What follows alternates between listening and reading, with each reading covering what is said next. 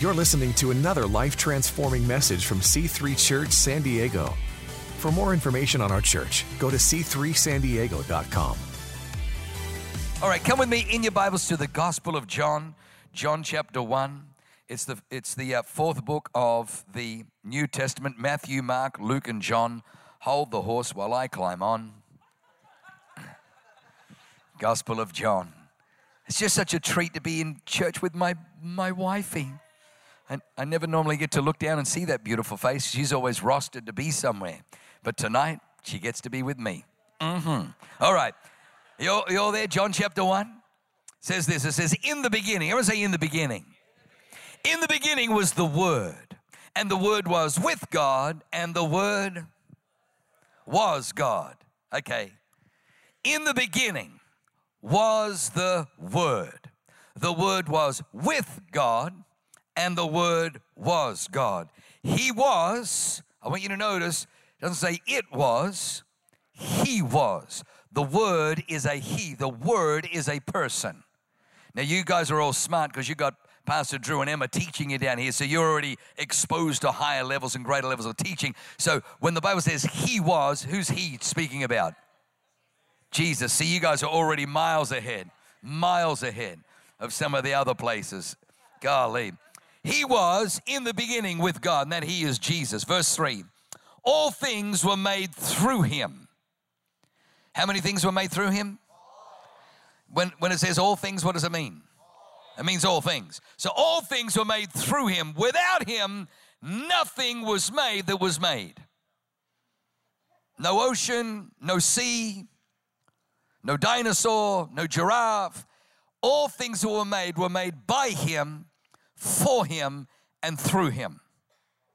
And then it goes on, in Him was the life. I don't want to jump into there. If you go down to verse 14, it says, and we're not going to do that either, but it says that the Word became flesh, and the Word is Jesus. It's talking about Jesus. Tonight, before I give you the title of my message, I just want you to understand that I got saved on a beach. I didn't grow up in church. My dad was an atheist, so the head of the home decided there's not going to be any church, not going to be religion, not going to be any Bible in our home. So I never had a Bible growing up, never went to church, never had any religious exposure. But when I was 18 years of age, I had an encounter with Jesus Christ on a beach that changed my life. If I look back over my life, since the time I got saved when I was 18, my life has literally been join the dots of one encounter with God after the next, after the next, after the next, after the next, after the next. All these encounters with God. Earlier this year, as you probably know, we were in Jerusalem. We were in Jerusalem. We were in Israel. And one of the craziest things happened, Marco. 3 a.m., I'm 52 now, so I wish I can make it through the night without having to go to the bathroom, but I can't. And but we're in Galilee, and I'm laying there, and it's like 3 a.m. and it was like 108 degrees, I think, that day. But it gets cool at night. It got down to about 99 at night, and the air conditioning is only in the hotel room. The bathroom, they don't bother to air because it saves money, I guess. I don't know why. So I go into the bathroom and I leave the door open so some cool air can come in. But the door to the hallway is right there, just adjacent to the door of the bathroom, which is now open. It's pitch black because I don't want to wake Zoe and I don't want to wake Leanne in our room. So it's pitch black.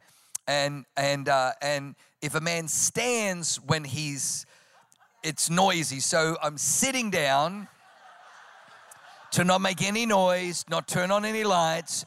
It's called being considerate, okay? So I'm trying to do that. So it's a true story.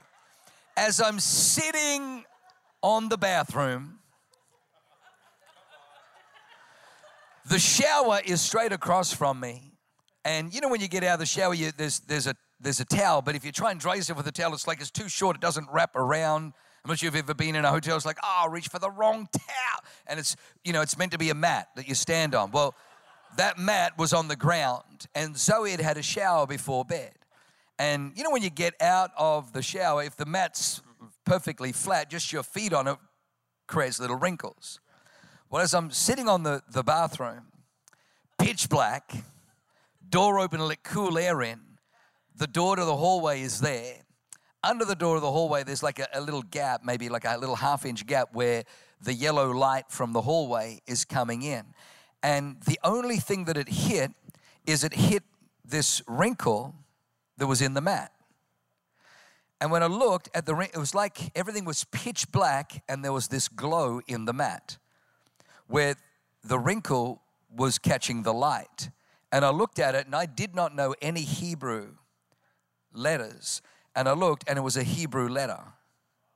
Like I just knew, I'm looking and go, oh my God, that's a Hebrew letter. So the next morning at breakfast, I do a Google search on, Hebrew letters, and I brought up, the 22 Hebrew letters. And so I start doing a study on and then I see that it's the 21st letters to the letter Shin. And then later we're in Jerusalem, and there's a scripture, God says, Jerusalem is the place where I'll put my name. I'll put my name there. And then the tour guide, Avi, says, yeah, because if you look at Jerusalem, when they were taking satellite photos of Jerusalem, the satellite photos came back and everyone freaked out once we got satellite technology because they realized Jerusalem is a perfect letter Shin. It has three mounts and 3 valleys. It is a perfect Shin, and Shin is the abbreviation of El Shaddai. And so you can imagine I've been on this little quest. Now, so I've been on this little journey, okay? Little journey. So now this is where it helps you. This is where it helps you. I promise.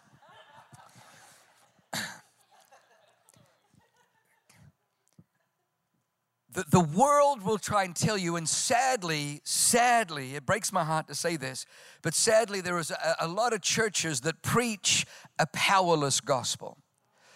They preach a gospel that is void of any power, that you ought to come to church out of religious duty and obligation, that it's your duty but do not expect God to help you, or do not expect that you've got an advantage because on a Sunday you're in the house of God and there's no advantage. Don't think that God's going to give you an advantage, but I don't believe any of that. I believe that the Bible will give you such that it's almost unfair. When 2 people are going for a job interview and you're a Christian in the house of God, I'm telling you there's an advantage over your life. When you face trials, when you face issues, when you get terminal diagnosis, you've got an unfair advantage. There is a power that is flowing towards you. Okay? Now let me say all of that to say this. That when I watch movies, like if you watch any of the Harry Potter, which I don't recommend, but if you do, you will find that all the way through Harry Potter, they've got the little wands, and the most powerful spell is Abracadabra. They'll say Abracadabra, and it's like no one can break it. It's like the most powerful spell, So the title of my message tonight is Abracadabra. Abracadabra. The reason that it's abracadabra is because the word abracadabra, believe it or not, comes from Hebrew. It is Hebrew in its origin. It comes from three Hebrew words combined. Av, which is father, Ben, which is son, and Ha Kodesh, which is Holy Spirit. Father, Son, Holy Spirit make up the letters in this name. But literally, bara is the word for create. I create, cadavra, as I speak. I create as I speak. The devil knows the Bible better than most Christians. He's been around for a few thousand years, so he's got a little bit of advantage. So don't beat yourself up. You may have only been on the planet 20 years, 30 years, 50 years, whatever. So don't beat yourself up. He's had thousands of years. He knows what's in it. So he tries to steal the things of God and then put them in a witchcraft context so that we reject and repel ourselves from them. But I want you to know, abracadabra, I create as I speak, is actually a principle of God. Watch this. In the beginning was the Word. The Word was with God, and the Word was God. All things were made through Him. Nothing was made without Him. In fact, all the rabbis, all the Jewish rabbis believe this, and because they don't believe in Jesus per se, that's why they're still rabbis, they believe that before Hashem, that's what they call God, because they won't say Yod He Vav He, which is actually a Jesus, but that's another message. So they call him Hashem, which means the name. The name, Hashem, the name. They believe that before Hashem created anything, he created the Hebrew alphabet, the Aleph Taf, or the Aleph Beit, 22 letters. That each letter has power, and it was with those letters that he created the universe. Just like, you know, salt. What is salt? Well, we know today that salt is NaCl. It's sodium chloride. We know that water is 2 parts hydrogen, 1 part oxygen makes water. In the same way, there is this composition of the universe where everything comes back to the Hebrew. Now they believe that the Word is what God created through, but He created the Word. Well, we know, because the Bible says that in Christ the veil is taken away. God didn't create the Word, He is the Word. In the beginning was the Word was with God, and the Word was God. So you may say, well, hang on, that's just your opinion because you're a Christian. Well, glad you brought that up. So I want to show you from the very, very first verse of your Bible. If we can throw that picture up, that's going to greatly help. So this is the very, very first verse from the Bible. There's a little picture I sent through. Is it up there? Is it behind me? Oh, good. Oh, there it is there. Okay. So I want you to see here, it says, in the beginning, Barashit, Bara, created, Elohim. So, you know, in the beginning, created God. And then there's 2 letters there. Notice beneath them, they're not translated.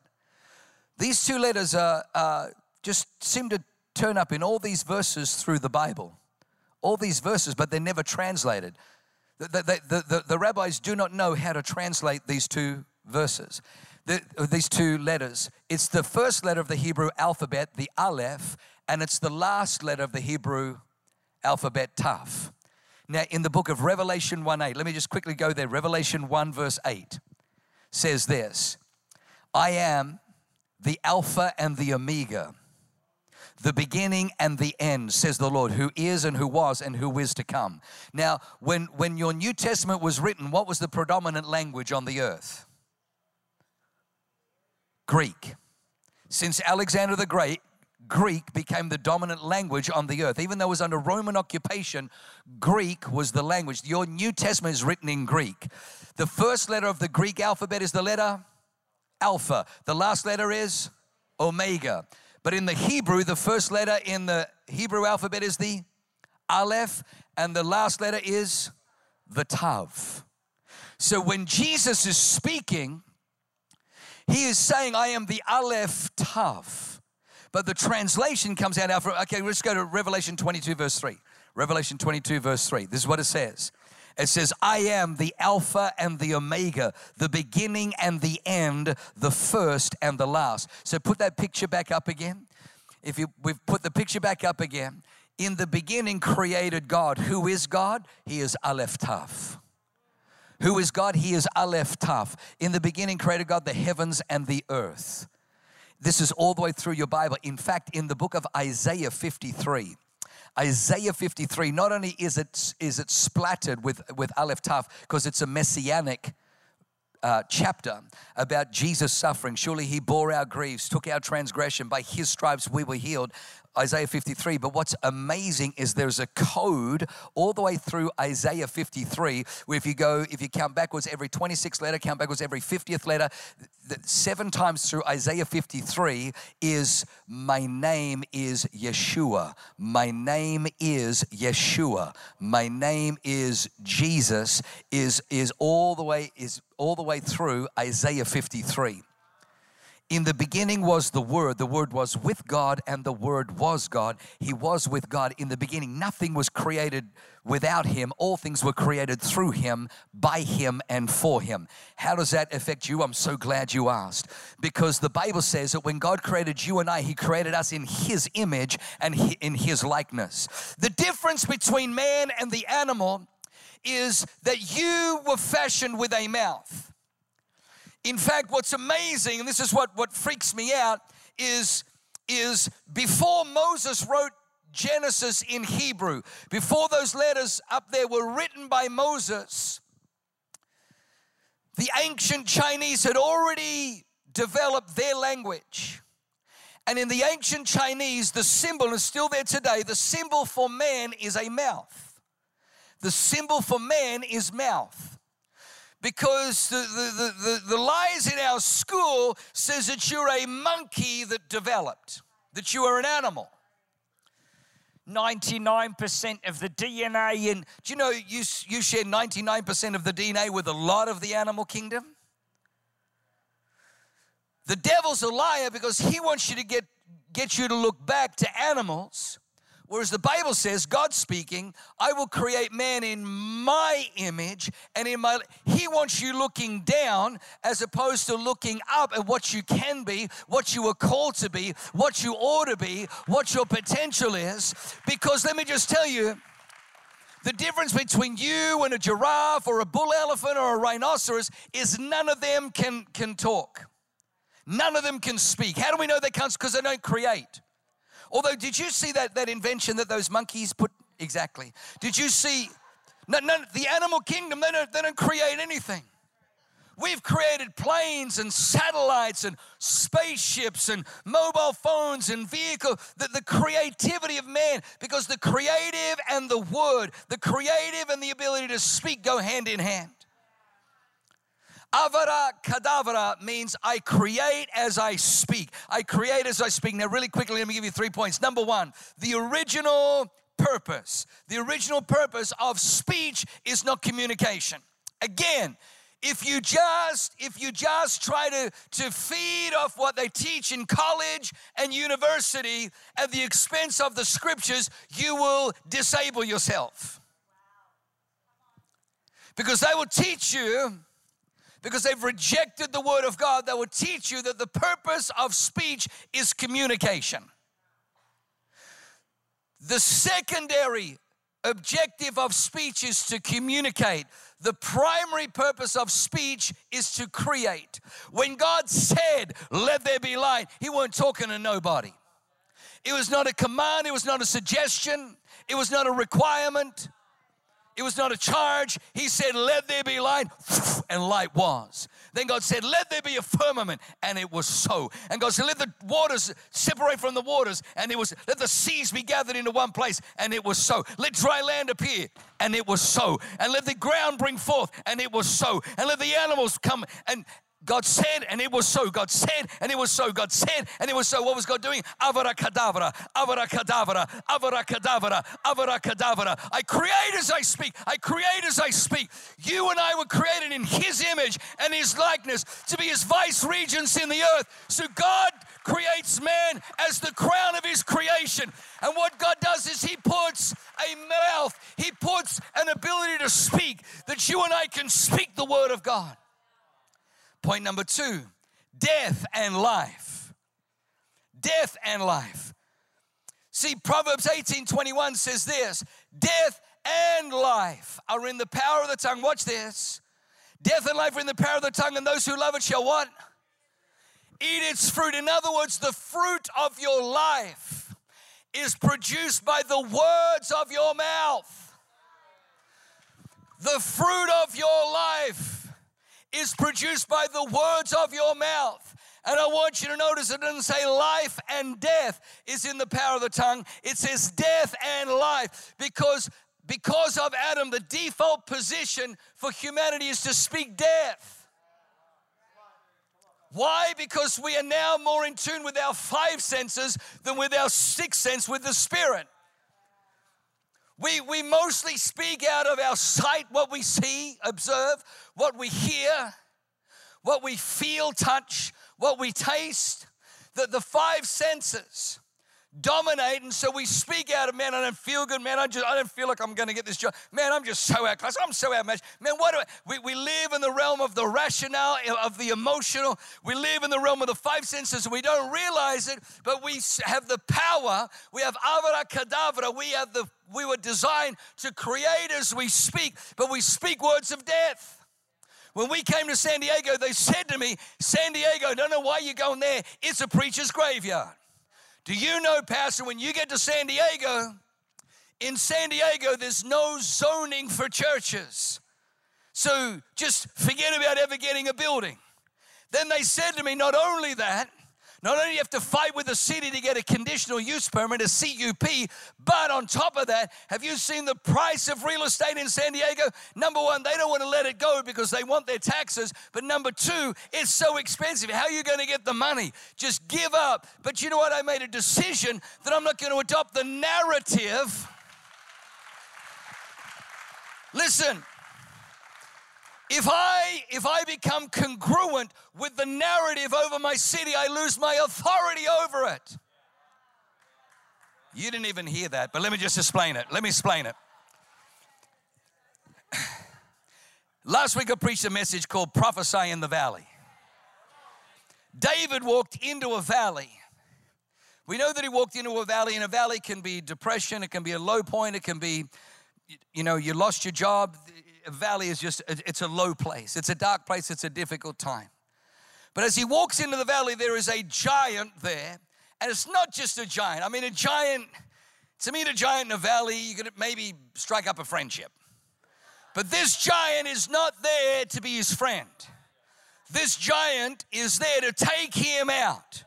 So not only is he in a valley, but he's in a valley with an enemy who just happens to be a giant. Gets worse, doesn't get better. The giant is a warrior. The Bible says a champion from Gath went out from the camp of the Philistines, saying, give me a man that we may. This man has no intention to befriend David, to be kind to David. He has one agenda, to kill David in his low point in his valley. This man is undefeated in battle. He's never lost a battle. David is in the valley walking towards him. The Bible teaches us that there is a narrative in the valley. The narrative is, give me a man that we may fight if he is able to defeat me, which has never happened before. Nobody has ever defeated me. But if somebody was to defeat me, we will be your servants. David, before he went into the battle, when Saul heard that somebody was willing to fight him because nobody wanted to take on the narrative, they rushed David to King Saul. And when King Saul looked at David, he was disappointed.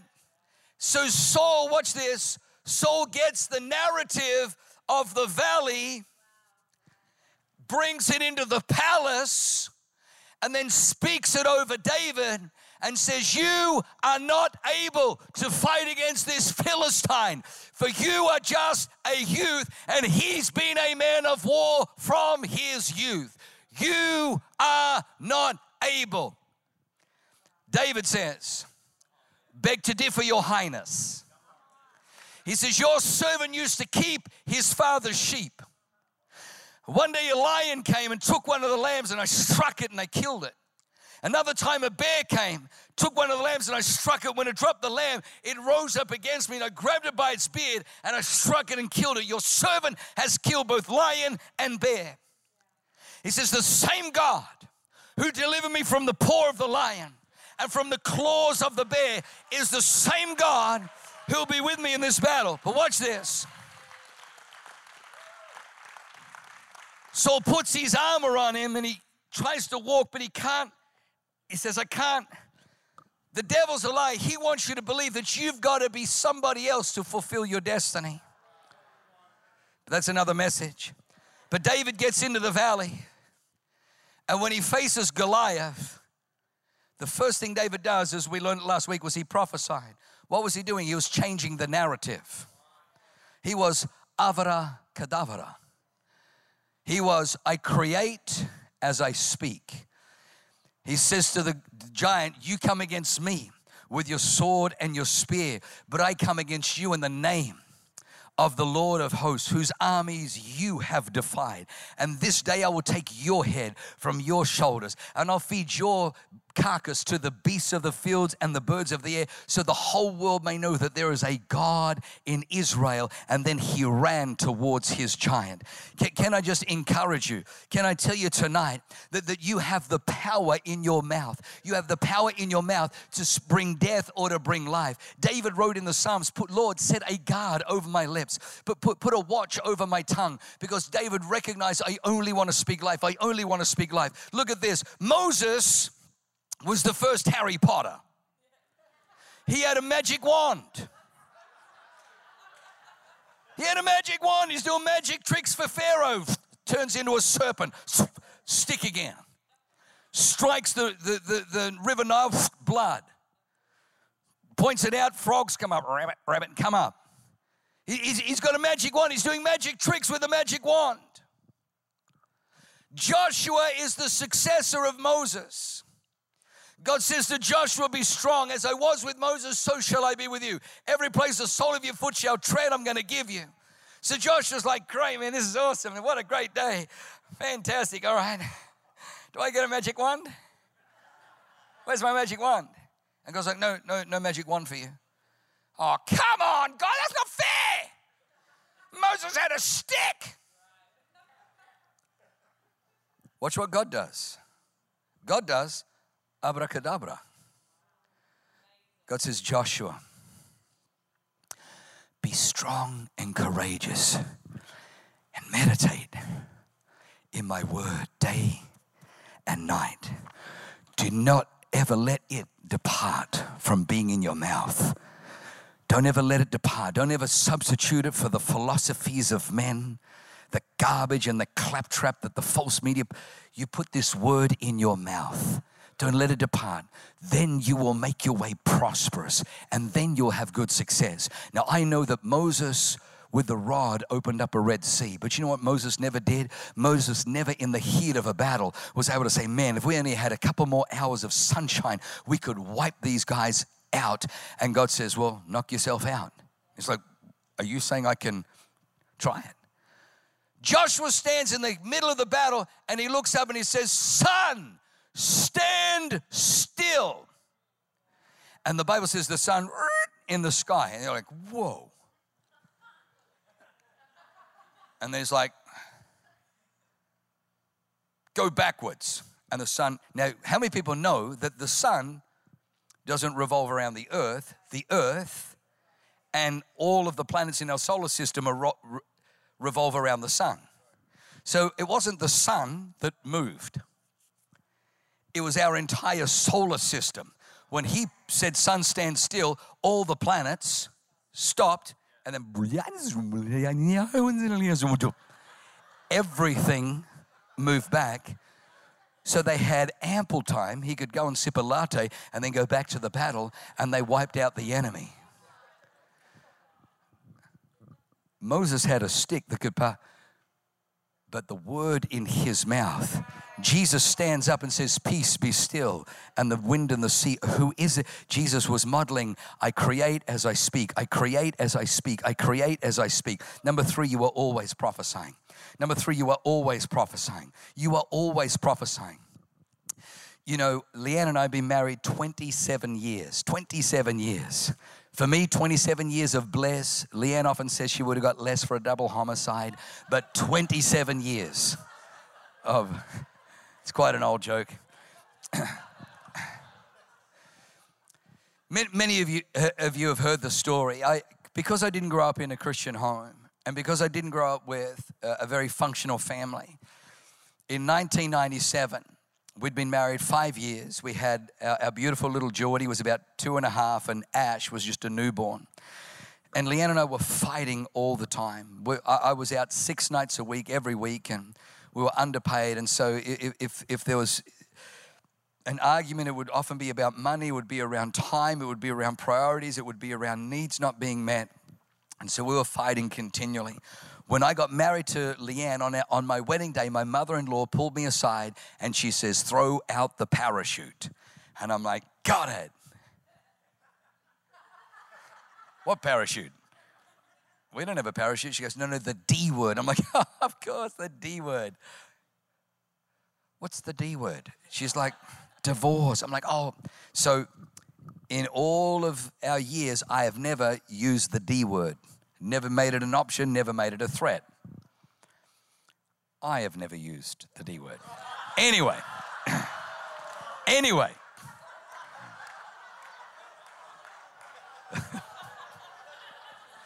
Now here's the truth, a little caveat. I deserved.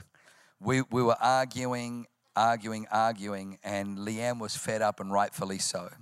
I was part of a denomination that, if I was honest with you, was so misogynistic in what it defined as leadership and the balance between a husband and wife. And so I remember Leanne being exasperated, said, that's it, I'm done. This is not what I signed up for. I'm going to call a divorce attorney. I'm out of here. And I remember I had no recourse. I didn't know how do you trump that? It's like divorce attorney, like, oh, I'm going to call it the Pope. I mean, who do you, so all I knew was I said, right, that's it, I'm going to go and pray. I'm going to talk to God. And if I come back and you're covered in boils, it's judgment. And so I go for a walk. And you've heard the story. And the whole objective of the walk is to throw my wife under the bus. That's the whole objective. But you can't start there with God. You can't, because he's going to say, oh, if you're having a wine, go. But, so I'm like, hey, God, how you doing? Oh, stupid question. You're God. Good. Always good. Always good. How am I doing? Whew, glad you asked. Hello. That woman you gave me, F. And so I'm going through this whole thing. So then I start, dropping all the things about Leanne, and embellishing, exaggerating, and just going through. Finally, God kind of interjects and interrupts the whole process, and he goes, Jurgen, your wife is a product of your husbandry. What? Well, what did you just say? Your wife is a product of your husbandry. It's my fault. And then he said, what did I do for Adam before I gave him a wife? You said you put him in a coma, in a sleep, and then you pulled out a rib. And God's like, yeah, before that. Well, the verse before that, you said it's not good for man to be alone. I'll make a helper. And then the next verse says, and God goes, wrong. I'm like, God, it's not wrong. He's like, wrong. I'm like, God, it's not. I said, God, you know me. Every January, this year, God, I'm going to read the Bible from cover to cover. Every year, January 1, that's it, Genesis, devour it. But by March, those Levitical laws kill me every year. Every year I crash and burn in Leviticus. Thou shalt not cook a young goat in its mother's milk. What kind of sick people do stuff? And so, but it kills me. The Levitical laws kill me every single year. I said, but if there's one book I've read, it's Genesis, and this is what it says, God. And God's like, wrong, go and read. I'm like, I know it. And God goes, read it. So I'm like, right, just to prove a point. Hey, you put that in there. He said it was always in there. So the Bible says, God said, it's not good for man to be alone. I will make a helper suitable for him. The next verse is not. So he caused a deep sleep to fall on Adam, took out a rib and made the woman. That's not the next verse. That's 2 verses later. The verse straight after that is Abracadabra. The verse straight after that is he brings all the animals to Adam. Watch this. To see what Adam would call them. To see what Adam would name them. And whatever Adam named the animals, that's what they became. In the Hebrew, whatever Adam named the animals, that was the nature that they took on. Then he causes Adam to fall asleep and pulls out a rib. And God said to me, son, before I gave Adam the privilege of a spouse, I had to teach him the power of his mouth. He says, and Jurgen, you are reaping the fruit of the words of your mouth.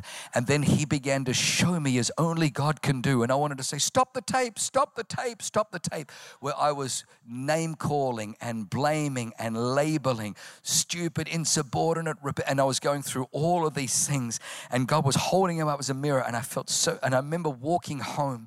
And you know when the light's on inside the house, but it's pitch black outside, glass can be like a mirror because you can't see out because it's black, but you can, but if you're on the outside, you can see in. And I remember just walking and looking, and there was my beautiful Leanne at the kitchen sink just putting stuff together. And you know, her hair wasn't, she'd been crying because we'd just been fighting. She's had 2 little babies. She's moved at 17 from another nation to be this jackwagon's wife. All this pressure on ministry, all this continual sacrifice. And I walked in and I said, baby, I said, you need to understand God spoke to me. I am so sorry. And I told her what God said, and I said, I promise I'm going to change. And she believed me 18 months later. It took me 18 freaking months to convince her. But I'm telling you, I had an encounter with God. And God was teaching me Abracadabra. He was teaching me that you create as you speak. See, most men would idolize the Proverbs 31 woman. Oh, I want a Proverbs 31 woman. The ultimate goal, the ultimate woman is a proverb. But you know, in verse 28, it says this. It says, her children rise and call her blessed. Children don't rise. I'm not sure if you got teenagers. Children do not rise and call mama blessed when they walk in.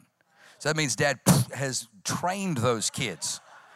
He has created a culture in the home. Now, you can't create a culture you don't model. The Bible says the husband also. So it means he leads by example. But watch this, it goes one step further. And he praises her. What does he praise her? In inverted commas, he says, many daughters have done well, but you excel them all. No wonder this woman is so confident. No wonder this woman is so brilliant. No wonder this woman is so magnificent. The husband has created an atmosphere in the home where even the children rise and call her blessed. The father has said, nobody dishonest. I've got 3 sons, and each of them took a moment or took a season in their pushing on boundaries to decide that they were going to disrespect mama. At that point, she is no longer just their mama, she's my wife. And at that point, I had to stand and push against the wall, one of them, push against, and said to him, you will not speak to my bride like that. And I remember his eyes, the realization, oh shoot, she's not just my mama who's been there and changed my diapers and got me McDonald's when, oh shoot, that's daddy's girlfriend, that's daddy's. And dad right now is, I'm sorry, dad, I'm sorry. There's a culture, there's an environment. The world that we live in is created by the words that God spoke. The world that you live in is created by the words that you speak. No wonder the Bible says, choose life. The Bible says, choose life. You are not left without power.